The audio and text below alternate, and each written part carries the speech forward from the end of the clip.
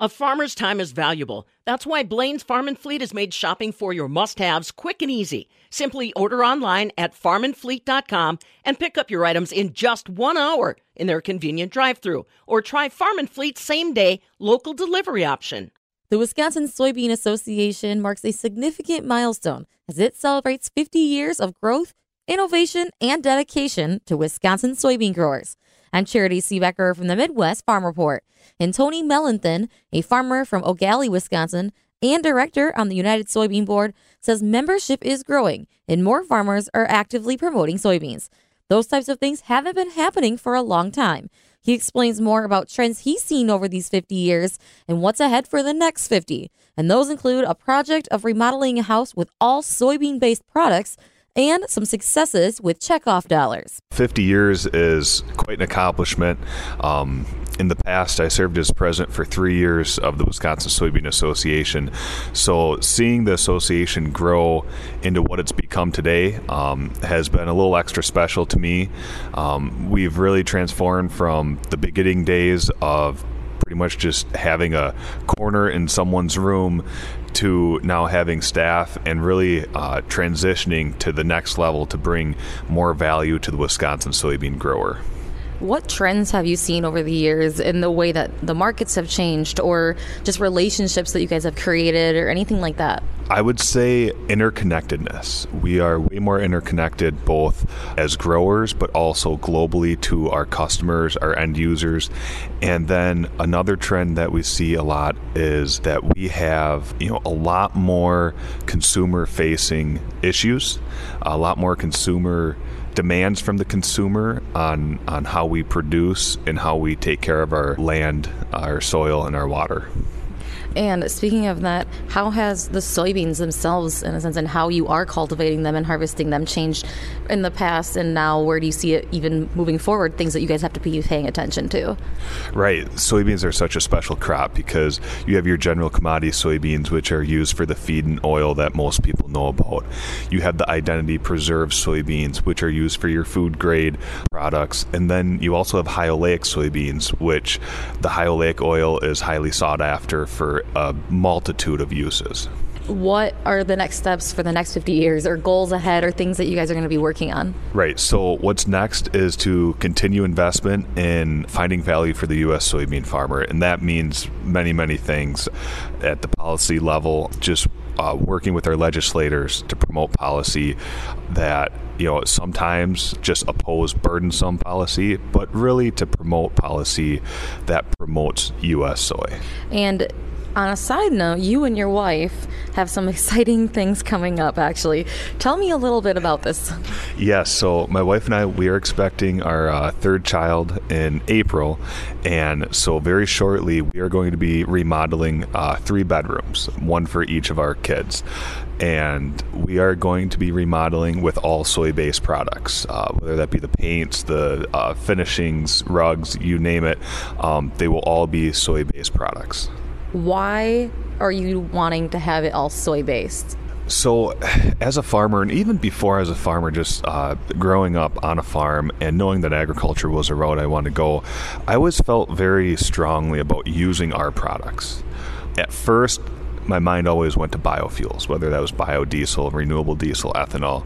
But once you get into the soy world, you realize soy is in so many things and just how great and universal soy is. And it's something that's kind of near and dear to my heart through being, it's been almost 10 years since I've been a part of the soy family, starting as a young leader. And I guess it means a lot to me. Are these products easy to find? Yeah, it hasn't been too bad. They're easier to find when you start knowing what to look for. And that is the hard part. Once you know what to look for, I'll use an example. It's not a part of the remodel, but Skechers shoes, the rubber that they use in their shoes, if it says Goodyear on the sole, it's soy-based oil instead of petroleum for the rubber. Goodyear's doing the same thing with tires. And so you don't always see the U.S. soy trademark. Hopefully we can change that. But once you know what to look for, it's easier than you think. Soy is everywhere. And then is there anything else you want to add about what you guys are doing with checkoff dollars, anything like that we should be paying attention to? Right. So I need to preface this. I'm going to talk about checkoff. Checkoff has zero policy influence. None of our dollars go to policy work. But I am a director on the United Soybean Board. And so that's the National Checkoff Organization. And we invest farmer dollars to new uses, promotion, more demand, better seed growing, any type of technology to help farmers succeed. We return roughly $12 for every $1 invested, so a very good rate of return. And then one further, I'm on a committee called World Initiative for Soy and Human Health, and that is export. It's a market creation program for U.S. soy.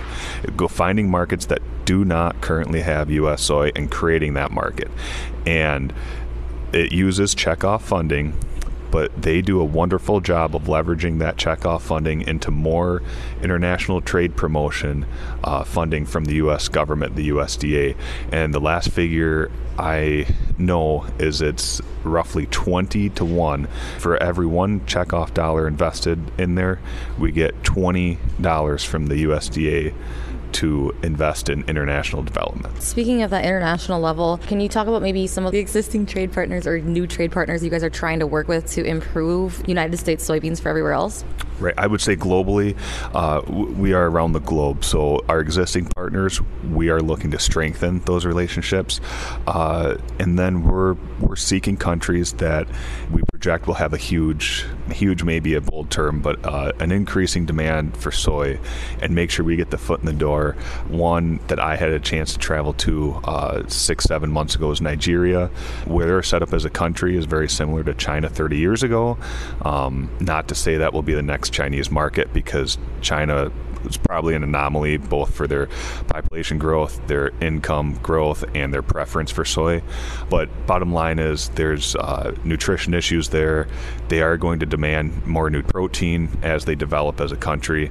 And I believe right now they're top 5, maybe number 4 for population in the world. So it is a large potential customer. And how has the issues on the Red Sea, the Panama Canal water levels, or any other geopolitical factors been impacting that and the movement of you guys even being able to create those relationships? With every challenge comes opportunity, right? So they have created challenges, and some can be mitigated, but really they've created opportunity for us to show how good we are logistically.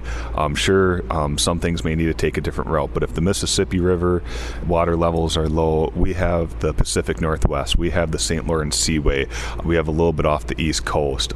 We have more than one way to transport our soy, and I think that should be something that our customers can be rest assured about. And what are you doing to help educate our international partners that our farmers are sustainable, that is important to them when it comes to growing our soybeans and then exporting it to them? The biggest way we're doing it is going over there as farmers and talking to them face to face. That's why farmer engagement is so vital. Yes, we can have organizations like USEC, which is great, but their staff can only do so much. If you don't have the farmer face in there, the buy-in from customers, the trust from customers isn't as great. So it's really, I'm trying to stress the point that it's vitally important to get involved in your organizations, whether you want to do an association or a checkoff, but farmers need to be the face of their product. That is key. That was Tony Mellenthin, farmer from O'Galley, Wisconsin, and director on the United Soybean Board. He added that U.S. soy is starting to be recognized as a strategic partner by the government. This is to help combat and prevent global conflicts. He's excited to see what opportunities will come with this for our Wisconsin farmers. From the Midwest Farm Report, I'm Charity Seebecker. Every part of your vehicle serves a purpose, especially your tires. When they aren't right, it makes a big difference in safety. So, find great deals on trusted brands of automotive and specialty tires for farm machinery, utility vehicles, and more at Blaine's Farm and Fleet.